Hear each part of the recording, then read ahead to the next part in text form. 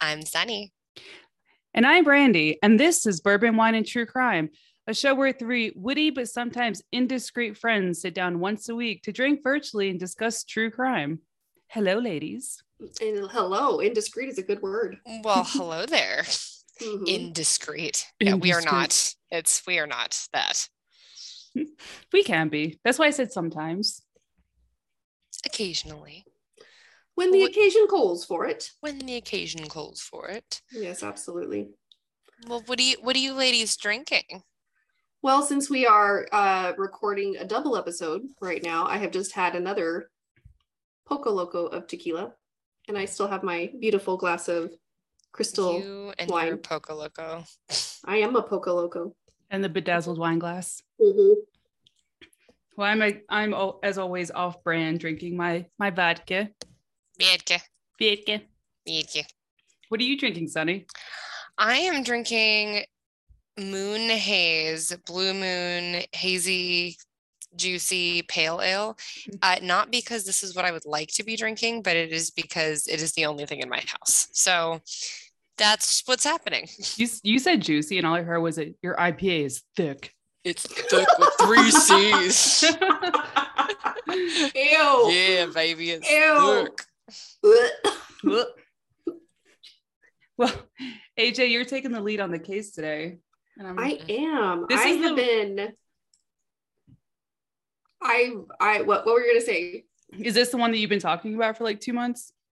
It's one of them, yes, that I have been just like percolating on I've been telling you guys about it for several months. It's been in my brain since I was in high school. So this is one of those cases that occurred very close to home being El Paso, Texas. I was 18 when this crime occurred, and I remember it very well.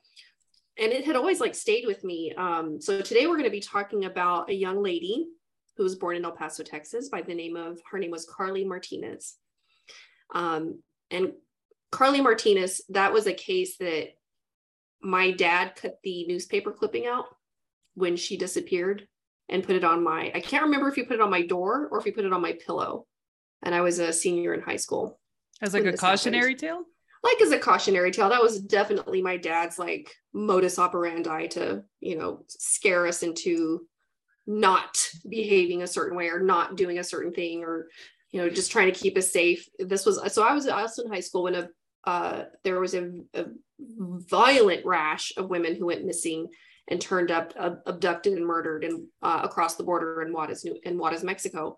And so he would do the same thing with those paper clippings, put them on my door, put them on my pillow, no, don't do that. Don't go to Juarez. And so, Sunny, I know we have quite a little bit of an age difference, but do you remember that rash of, yeah. Oh, of course. It was very scary. It was very scary. And at that time I had a lot of friends that would cross the border on weekends to go drink in Juarez because it was perfectly acceptable to be 15, 16, 17 years old and go over there and they would serve you. But my dad scared the shit out of me with these newspapers clippings. And so I never went. It was scary what was happening over there. It was very scary. So I never went over there. But at 18, when she went missing, it struck a nerve in me that never actually went away. And so she is somebody who I've wanted to talk about for a long time. So I'm very, very thankful for this opportunity to discuss Carlie Martinez. And so before we even begin with the case or what brings her to the spotlight, is this episode is dedicated to Carlie and in her loving memory of this beautiful young lady that she was, and to her family who have kept her name in the media and in the spotlight, and so that nobody would forget what she went through. And so I just want to shout out to Carlie, may she rest in peace, and to her family for being such incredible people. So you haven't even started yet and I already have goosebumps. So let's talk about Carlie. So Carlie Martinez was born June 15th, 1979 in El Paso, Texas. She was a Gemini, which is symbolized by twins, which Carlie was. She had a twin brother, who we'll get to in just a little bit, but she did have a twin brother. She graduated from Burgess High School in 1997. She played volleyball for the Mustangs and she loved playing that sport. She didn't know the word opponent She just loved playing the game. She's described as having a smile and gentle warmth about her that allowed all that knew her to enjoy their private world of sunshine when they were around her. Oh. She was active in many civic groups and organizations, and she viewed the positives in everything. From what I can still find, she is still survived by her father, Carlos, her mother, Rachel, sister, Roxanne, brother, David Joel, and her twin brother, Carlos Marcos. Sadly, Carlie passed away March 15th, 1998. At the time of her death, she was a student at NMSU, where she was majoring in speech pathology in Las Cruces, New Mexico.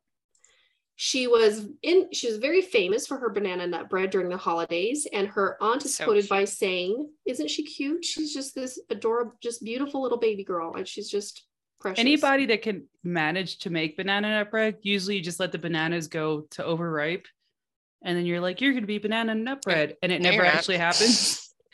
You're lying to your fruit.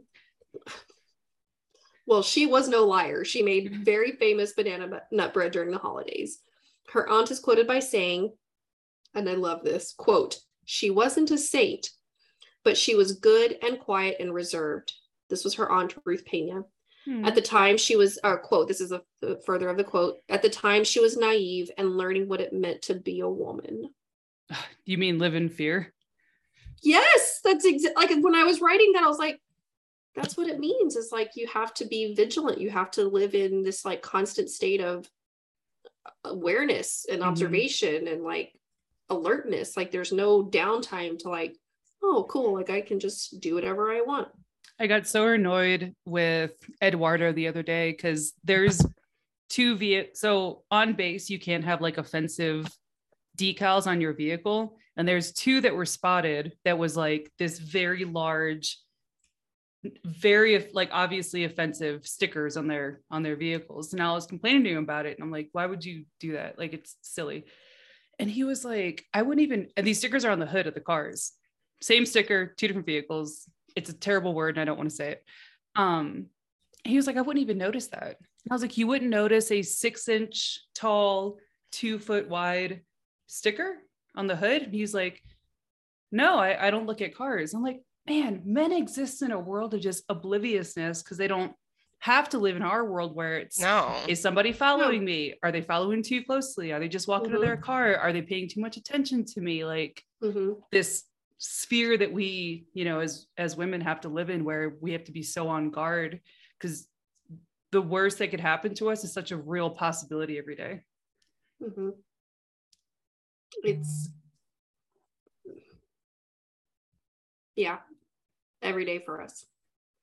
And I'll say this, like I'm speaking that truth as from a position of a very privileged white woman, you know, that's not, I can't even speak to that of those position of somebody who is marginalized and targeted. And, you know, it's infuriating. I found out the other day, I was listening to a podcast about probably true crime, and Black trans women are 70% more likely to be the victim of a violent crime than like cisgendered women or white women. And I was like, 70%? Well, keep that statistic in your mind for me. Okay? Yeah. We might circle back to that. Okay. So Carlie's aunt, who was Ruth Pena, she had started writing a manuscript about Carlie. And I bring this up because I couldn't find a whole lot about Carlie's growing up years. I wanted to know more about her and know who she was. And it was really difficult to find that kind of like heart and soul that was Carlie. But I did eventually find this one newspaper clipping from 2008 where her aunt is speaking about her, and she was writing a manuscript about Carlie that was entitled Novena, written by Ruth Pena. And it's unclear if the book ever made it to publish, because the book was supposed to talk about Carlie's life and her early years and the prayers that they had for Carlie. But I could not find the book to save my life. And Ruth passed away in 2017, unfortunately. But it sounds like her and her aunt were very, very close. And one of the last times that Carlie and her Aunt Ruth spoke was Ruth said to Carlie, promise me that you'll stop looking for a job and concentrate on your studies. And Carlie said, yes, okay, I promise. I'll stop concentrating on that. I'll concentrate on my studies if you finish your manuscript. So Carlie really wanted her to finish this book. And then after Carlie's death, Ruth, made a vow to write about Carlie. And then I can't find if it was published. I really hope it was, and I'm just not digging deep enough, but I'm trying to find it. After Carlie passed away, her mother and father started a run walk to honor their daughter and keep her memory alive, which we'll talk about a little bit later, but I just want to bring that up because her memory is still very much spoken about. So to get into the actual crime. So Carlie was last seen on January 14th, 1998, entering her dorm at NMSU, New Mexico State University in Las Cruces. She was being dropped off by her father, and she was with her roommate at the time. So her and her roommate were together, and they were dropped off at their dorm around 6:30 p.m. after purchasing textbooks for the new spring semester. She turned around from her door and said, "I love you, Dad." And that was the last time she was seen alive by her family. Carlie would be reported missing the next day. Her parents immediately appealed to the media, which is in stark contrast to at the time, like 1998, police would be telling like friends or family to like, don't talk to the media. We don't want to scare suspects away. Like we need you to not say anything. But they were like, oh, no, I don't think so. So they immediately went to the media. They immediately went to the newspapers, started printing flyers and posting them all around NMSU. They were incredibly ahead of their time. Because families do that now if there's not enough. The Vanessa Guillen story, I think that would have been swept under the rug, but her family hit the media and social media hard, and that's what brought some kind of action to her disappearance. And they reported her missing the next day, and within 6 days they had like flyers everywhere in the media, in the newspaper. They were just yelling as loud as they could for anybody to hear them.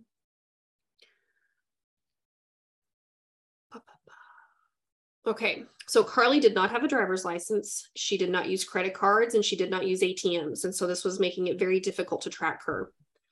I did find a true crime documentary about her case, and I did watch it. It was really good, and you can find it on Tubi. It's from the series The New Detectives, and it's in season 9, episode 2, called Blind Trust. So from here forward, that's where a lot of this information is going to come from, is from that episode. It's also going to come from El Paso Times, the local El Paso newspaper, as well as the Albuquerque newspaper. So here we go. So January 1998, 911 received a call about a missing student from NMSU, Carlie Martinez, who was about to start her second semester. On January 15th, a report was filed. Family and friends immediately started posting flyers around campus in hopes that new information would be reported. Officers combed surrounding areas. 4 days passed before they got the first break in the case. Samuel Sanchez saw the flyers and contacted police. He said that he had seen Carlie with a man named Jesse Avalos, who was one of his coworkers at an off-campus bookstore. Remember, she'd been buying textbooks. Mm-hmm. He said he saw them together that night at a local roller rink, skating together and holding hands on January 14th, and that they were later joined by a man named Jason Desnoyers, one of Jesse Avalos' friends. Carlie reportedly was somewhat familiar with Jesse. They knew each other by a site from campus library where they would both go to the library and get online. So she knew him visually, and then she saw him at the bookstore. Jesse had asked Carlie out several times, even joking with her that he wasn't an axe murderer. She was eventually persuaded to go out with him on January 14th. It's okay, go out with me. I'm no axe murderer. I mean, so funny. So many women are killed by serial killers. Methinks thou protest too much. Okay. Samuel said that the roller rink closed early that evening, and he saw both men leave with Carlie. Campus police were the first to speak to Jesse Avalos. Jesse started off as a willing, helpful person to the police. He said he had dropped Carlie off at a nearby gas station because she stated that she needed to use a payphone. The detective, David Cortez, I believe was his name, found the story odd because why would she need to use a payphone when she had a phone in her dorm room? Detectives now wanted to speak to friend Jason Desnoyers. Jason's story, it's a lot of J's. Jason's story started out much like Jesse's, that he met up with the pair at the roller rink, but that's where his story became different than Jesse's. He said that they took her back to the school and dropped her off in front of her dorm room. The detective felt like something wasn't right because of the differences in their stories. Police asked to search Jason's truck, hoping to find any evidence. They noticed scratches inside going from one door to the other. However, the inside was also very clean, as if it had just been recently deep cleaned. Police collected fibers and checked for blood and any other bodily fluids. The center of the seat in the front glowed under luminol. So this was very high tech for 1999 or 1998. I'm sorry, 1998. When examined more closely, a large stain was found and samples were sent to the lab for testing. So the police cut the center section of the truck, took out the foam, took out the fibers, and sent that to the lab. At the surface level, there was no stains, but when they turned it over, it was dark and brown and very clearly stained with some fluid. So again, keep in mind, this is 1998. So we're not yet there with DNA advancements that we have now. So all they could really do was test it for human blood at the time. So the positive results came back that in fact there was human blood, but the recent cleaning had destroyed the DNA evidence. So it had denatured all of the DNA samples. Authorities hoped the media coverage would bring more information. So now at this time, the police are encouraging more media attention. So this is good. So they're going back to Jesse Avalos, and investigators interviewed his neighbor. And the neighbor, who if I understood it correctly, the neighbor at the time was already in custody for another crime. And so he was easily accessible. And the neighbor said that he had been approached by Jason Desnoyers and asked him to do a favor, that if he could hide a jacket. So he asked the neighbor to hide the jacket, and he did hide it, and he hid it in some rolled up carpet behind the apartment building that they lived in. So the police go back, they searched the area and found the carpet with a military style jacket rolled up into it. The jacket had suspicious staining on it, and it was bagged and sent in for testing. Police searched the apartment of Avalos, Jesse Avalos, and found blood evidence. The shower curtain had blood stains, and there was one long dark hair that was retrieved from Jesse's bed. So just to give kind of a descriptor of Carlie, she had long, dark, beautiful hair. She had big eyes. She wore eyeglasses. She had a beautiful, bright smile. She was a very attractive young lady, just beautiful. At this time, they asked Carlie's family to come in and provide any DNA samples from Carlie that they could have. And so they brought in what I could tell was a hairbrush to take hair samples to possibly get a DNA profile from Carlie. Samples of Avalos's clothing were also taken. There was a warrant that was granted to get DNA samples from both subjects, Jesse and Jason. Detective David Cortez noticed a large cut on Jason's right hand that was scabbing over, and it looked like it had been a very recent injury. So the detectives bring both of them in. He notices that on Jason, but Jason at this time is now retained an attorney, and the attorney at this point stops the detectives and is like, "You're not allowed to take pictures of my client." So was it AJ? Do you know if the cut, where the cut was on his hand, on the back or the front? It was on the front, right here, with the pinky, like this right here. Yeah. So the attorney would not allow any pictures. So unfortunately, that evidence wasn't necessarily collected, but the observation was made and notated. So that's good. Okay. So all of the samples for both men were sent in for testing. The jacket did indeed test positive for human blood, and the shower curtain also tested positive results for human blood. The blood on the items came back for 3 separate individuals, which would be highly unusual if you were taking, a shower curtain or clothing samples from one person, and there's 3 DNA profiles coming back. My eyebrows are up. And so once those profiles were compared to both the suspects and the victim, it indeed matched all three to the suspects and positive for the victim. Why wouldn't you? I mean, I love a stupid criminal because they get caught. Right. Why would you get rid of it? Like if I'd killed somebody for whatever reason, I'm burning my clothes, my shoes, the shower curtain, the carpet, the house. I'm taking and they just like, hey, just hide this. And I understand in 1998, the information about evidence left behind and the technology was less advanced. So maybe they didn't know, but when you were talking about the jacket age, it was so weird to me that he was like, oh, just hide this. Like, why wouldn't you get rid of it? Get rid of it. Why? Okay. One, boys are dumb. Okay. Man. And goes that side. These two Nimrods are in their early 20s. So still dumb. And I think that what I've learned throughout the thousands of hours of true crime documentaries, podcasts, radio shows, etc., that I've learned is that DNA is always left behind. Evidence will always be there. No matter how hard you try, no matter how smart you think you are, no matter how much you think you clean up, there is always evidence. It's just what's crazy though is like it was just such a game changer, just the way DNA it was. There could just be blood everywhere, and they're like, weird, and like nothing. They didn't do anything with it. Yeah. They're just like well, then the pendulum swung the other way. There was like, oh, we have this DNA evidence and it's conclusive, DNA. And this is the smoking gun, and this is it. And so we have a lot of people on death row or who have been executed because of DNA evidence that was not valid. It was inaccurate because of transfer DNA or transfer DNA evidence or touch DNA evidence that you went to the supermarket and you asked a question to the cashier, and that cashier's DNA is now on you, and you turn up dead, and all of a sudden now the cashier is on death row.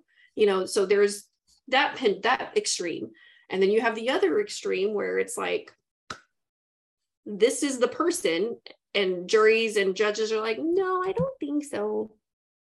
Yeah, like literal eyewitnesses, which like eyewitness statements are infallible.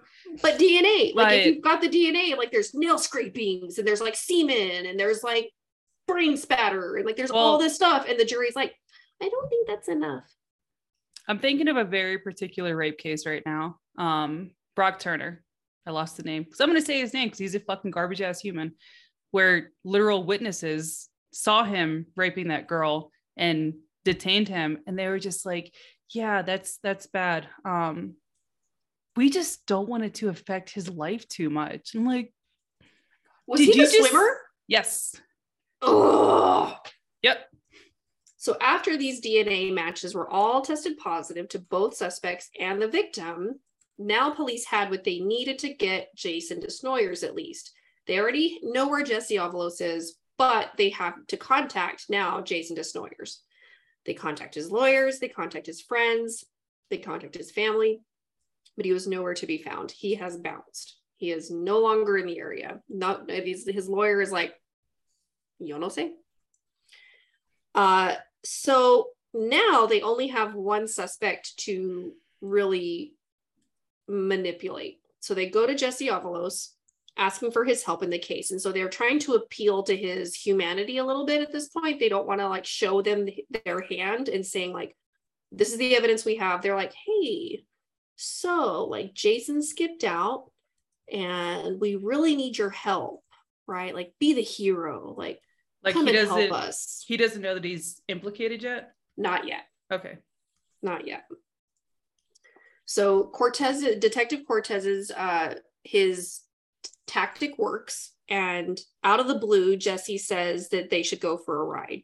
So they get in the car, he and Cortez, and Jesse takes them to this isolated desert around Las Cruces, where both of you have been to this area. You know, it's a very isolated, very desolate. There's a whole lot of desert. Nothing out there. There's a whole lot of nothing. Whole lot of animals, whole lot of scavengers, a lot of weather and environmental factors. It's if you wanted to get rid of something, like this is a good place to do it. So he took the detective out to this isolated spot around Las Cruces, and he takes them to a very specific point where he says Jason Desnoyers took items to burn.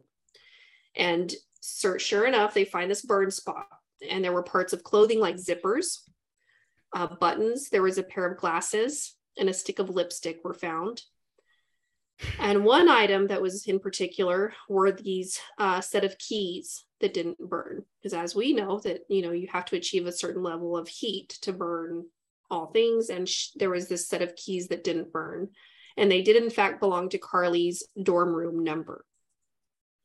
So Jesse told Detective Cortez that Jason had killed Carlie and then burned the items to destroy the evidence. And this is the first. So he's just like, they're like, hey, do the right thing. He's like, you're right. He killed her.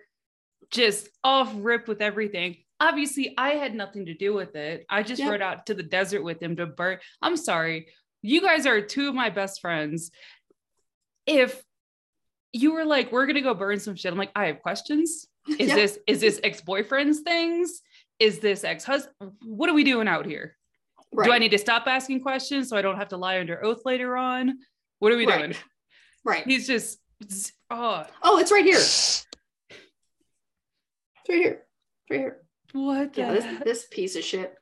He thought he was smarter. Yep. Because he's, okay, I'm sorry. I'll let you talk.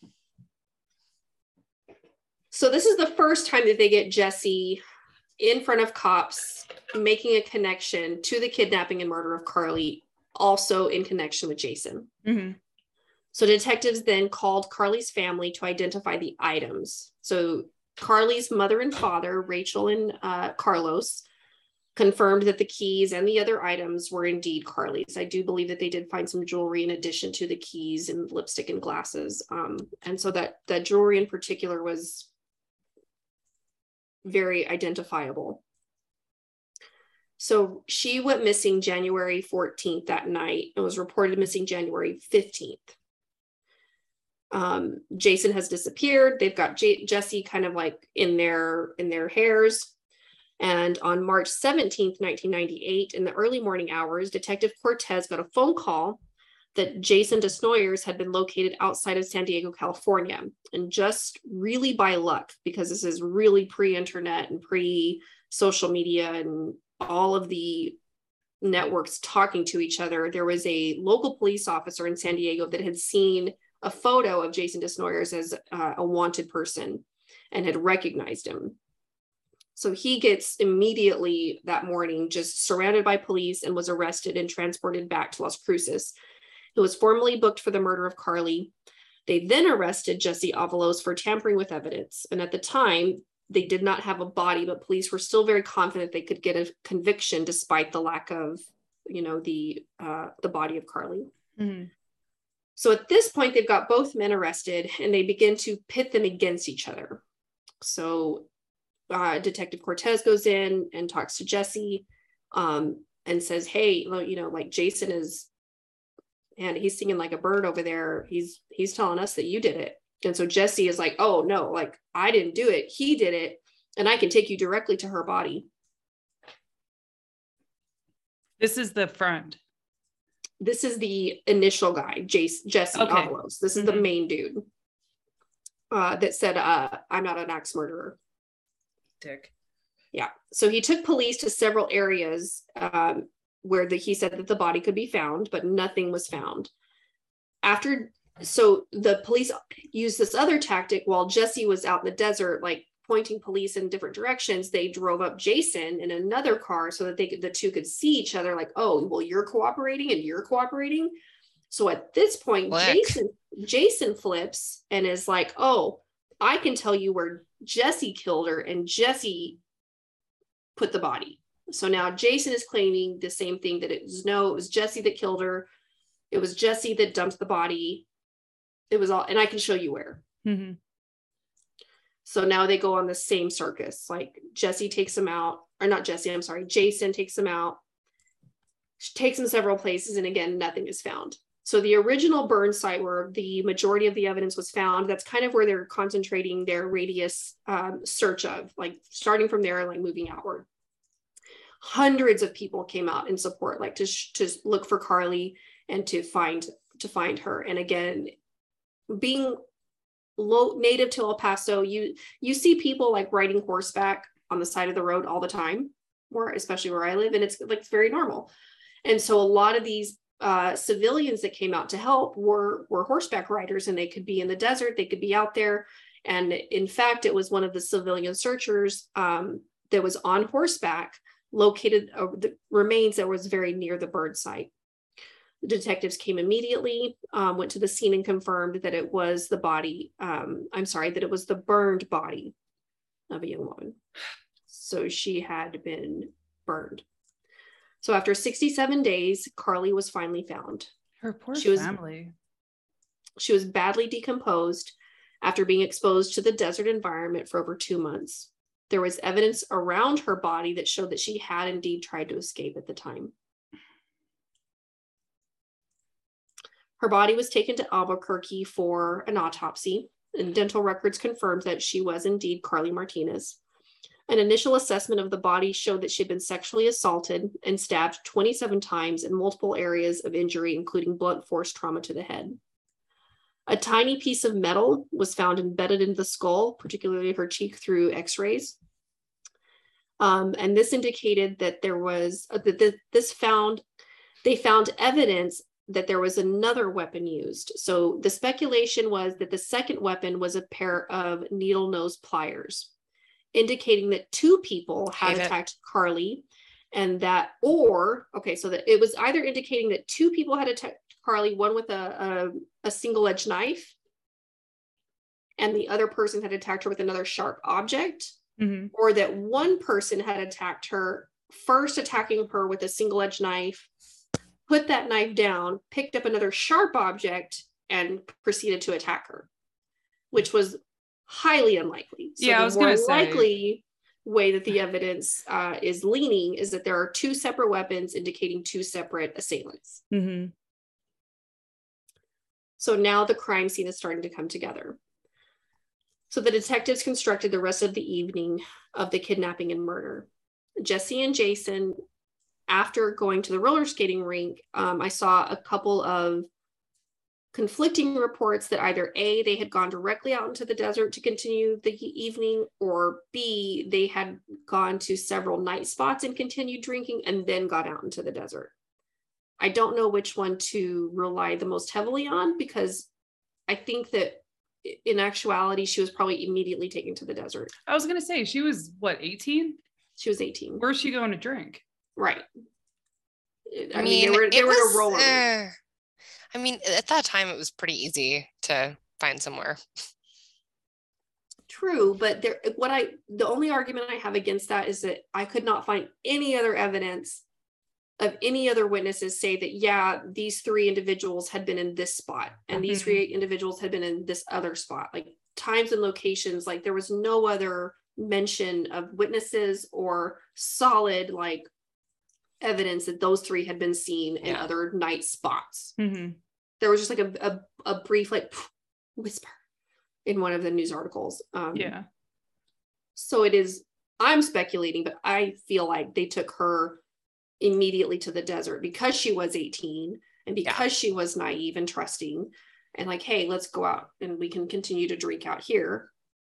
And so if you're familiar with the area, they took her to a place that the locals and people called the Mesa. So desolate desert, nothing out there, just go out to drink and party.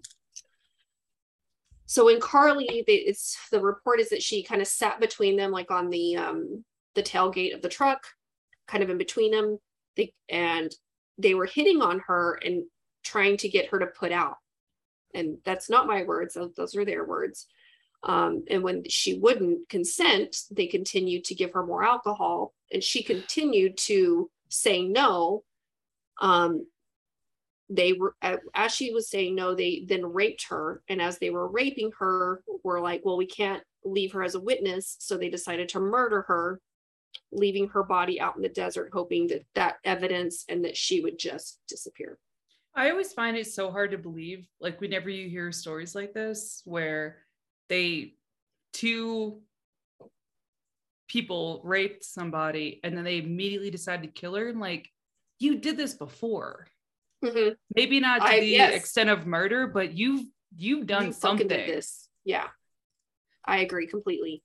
And I was telling Pedro earlier that, like, I cannot find any other reports of assault on these two, but I just feel like there had to have been something out there.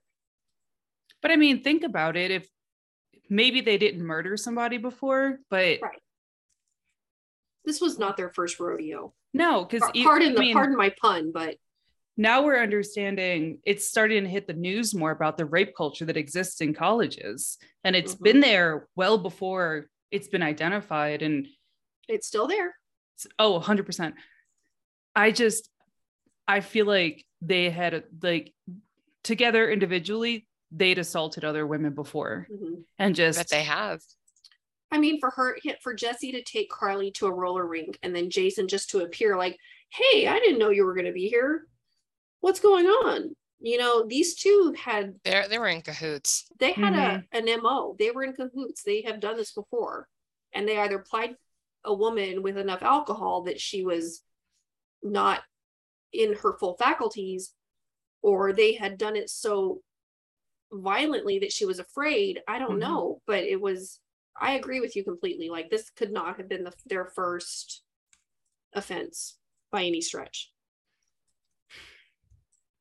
So during the trial, it was revealed that Carlie had been stabbed more than 30 times during the struggle for her life, both with a knife and another instrument to be believed to be a pair of needle-nose pliers. This is in the desert where she was killed? Yes. They just had these with them, totally unplanned. In the truck. So again, for me to piece it together, it sounds like they went to the roller rink, then they took her to the desert. She refused. They forced, they raped her, they murdered her. They went back to Jesse's apartment, showered, both of them. So there was blood on the shower curtains. There was blood evidence in the apartment, but it wasn't evidence of that the crime was there, and that the like their clothing had been there. But Carlie, and so that one hair was from Jason's transferring that evidence to his bed. But she was killed and raped in the desert. That's how I piece it together. I think I'm speculating, but I think I'm pretty close. So investigators now had to prove that both Avalos and Desnoyers were responsible, not just one over the other, but both. So at trial, both suspects continued to try to blame each other and offer almost mirror images of each other's defense. Each man said that they thought Carlie had been interested in the other, so claimed that they had backed off. She was totally interested in my friend, so I went back to the truck. Oh no, dude, she was totally interested in you, so I went back to the truck.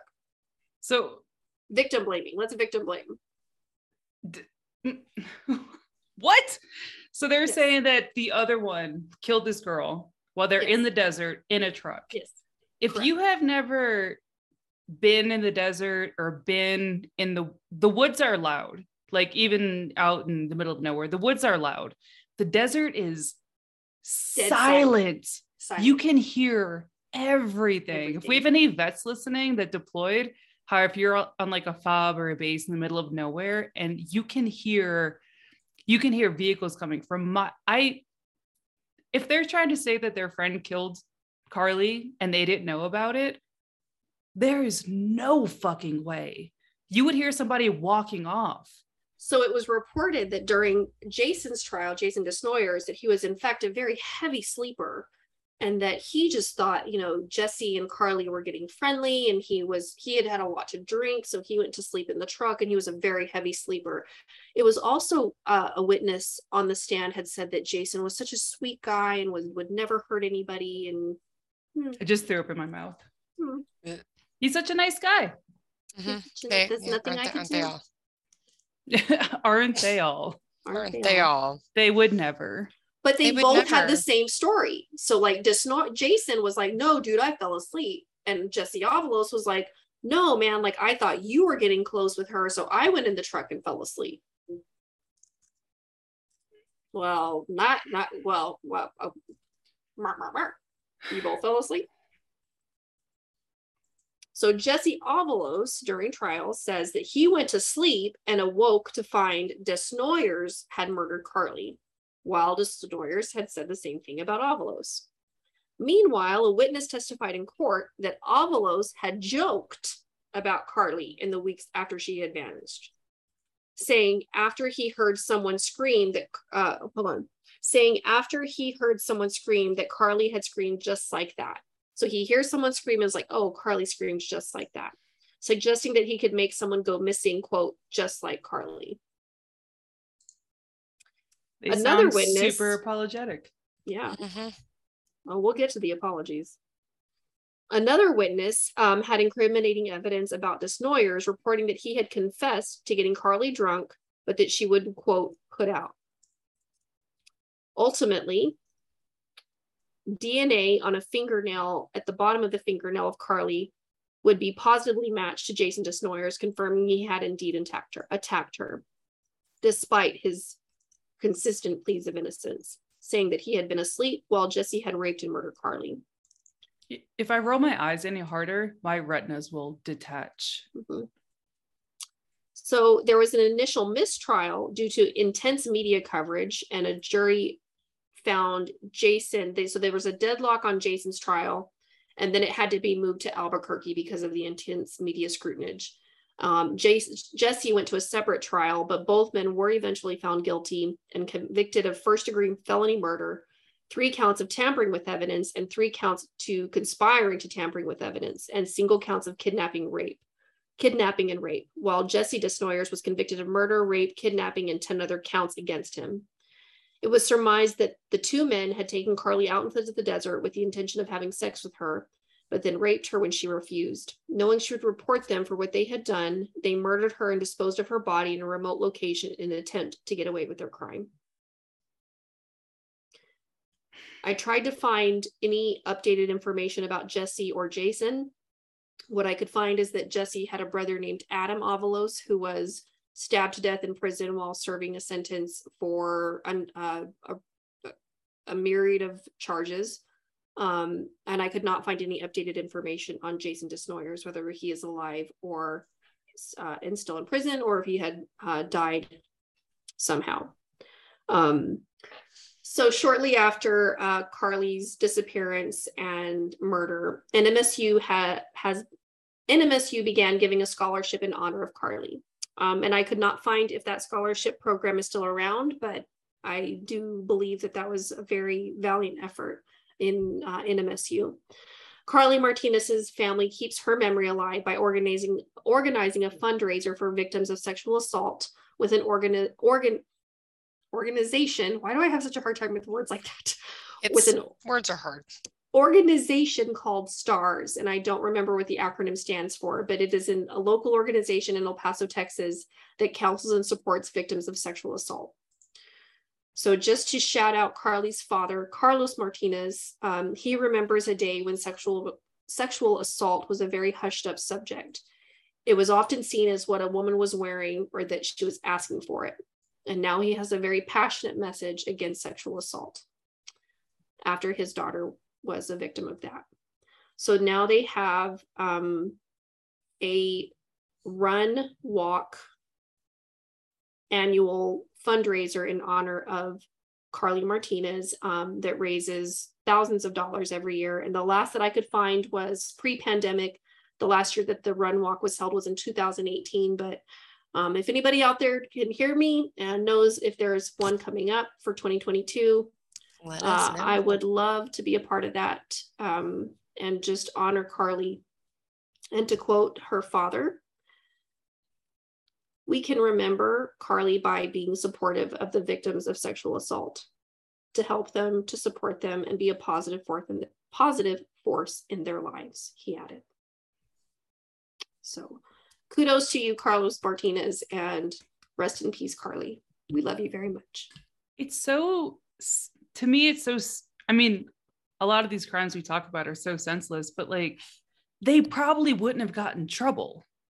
If we're looking at rape culture in colleges that has been prevalent for many years, and they'd been like, she's like, hey, like I got raped by these 2 dudes. I hope that we're changing now, but I think in the 90s, they would have been like, yeah, but like you were drunk. Yeah. Well, as we know, in the 2000s, it also was the same. and that it continues to, so. And I know that this was a hard topic and a hard case. But it's an important one. It's a very important one. And Carlie, you're not forgotten. I hope those two rot. I hope they're still alive. I do too. I truly do, because I hope that they're rotting in jail. So, yeah. Well, that's my case. AJ. Thanks, AJ. I wish I could hug you right now. I know. Bring it in. She's I see, just to kind of wrap this up, I see the seniors graduating, and I see how innocent and young they are. And I've thought of that, you just want to protect them all as best you can. Yeah.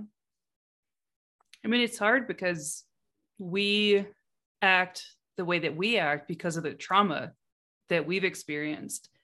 And you want to give people that same kind of guardedness, but you don't want them to be, I guess, as paranoid as we are with the myriad of things that we You don't want them to with. be worrying. We want to protect them, and we don't want them to worry. Right. So it's, how do you do that? Like, how do you protect them without being like, you tell the stories. You have to change this society. Like, that's where it happens. We have to change. And I felt like Carlie has been speaking to me for many, many years, since I was 18, and I feel like her story needed to be told. Her voice still needs to be heard. Her name still needs to be out there. It still needs to be a story that we don't forget and that we don't keep alive. So, Carlie, this is for you, and we love you very much. Cheers. Cheers. Cheers. Well, thank you for listening, everyone. Yes. Thank you, everyone. Thanks for this story, AJ. Yes, you can follow us places. Follow us all the places. All the places. Please don't follow me. I'm paranoid. Yeah. Actually, after this, don't want to. No thanks. No following. No. We're actually we're anonymous.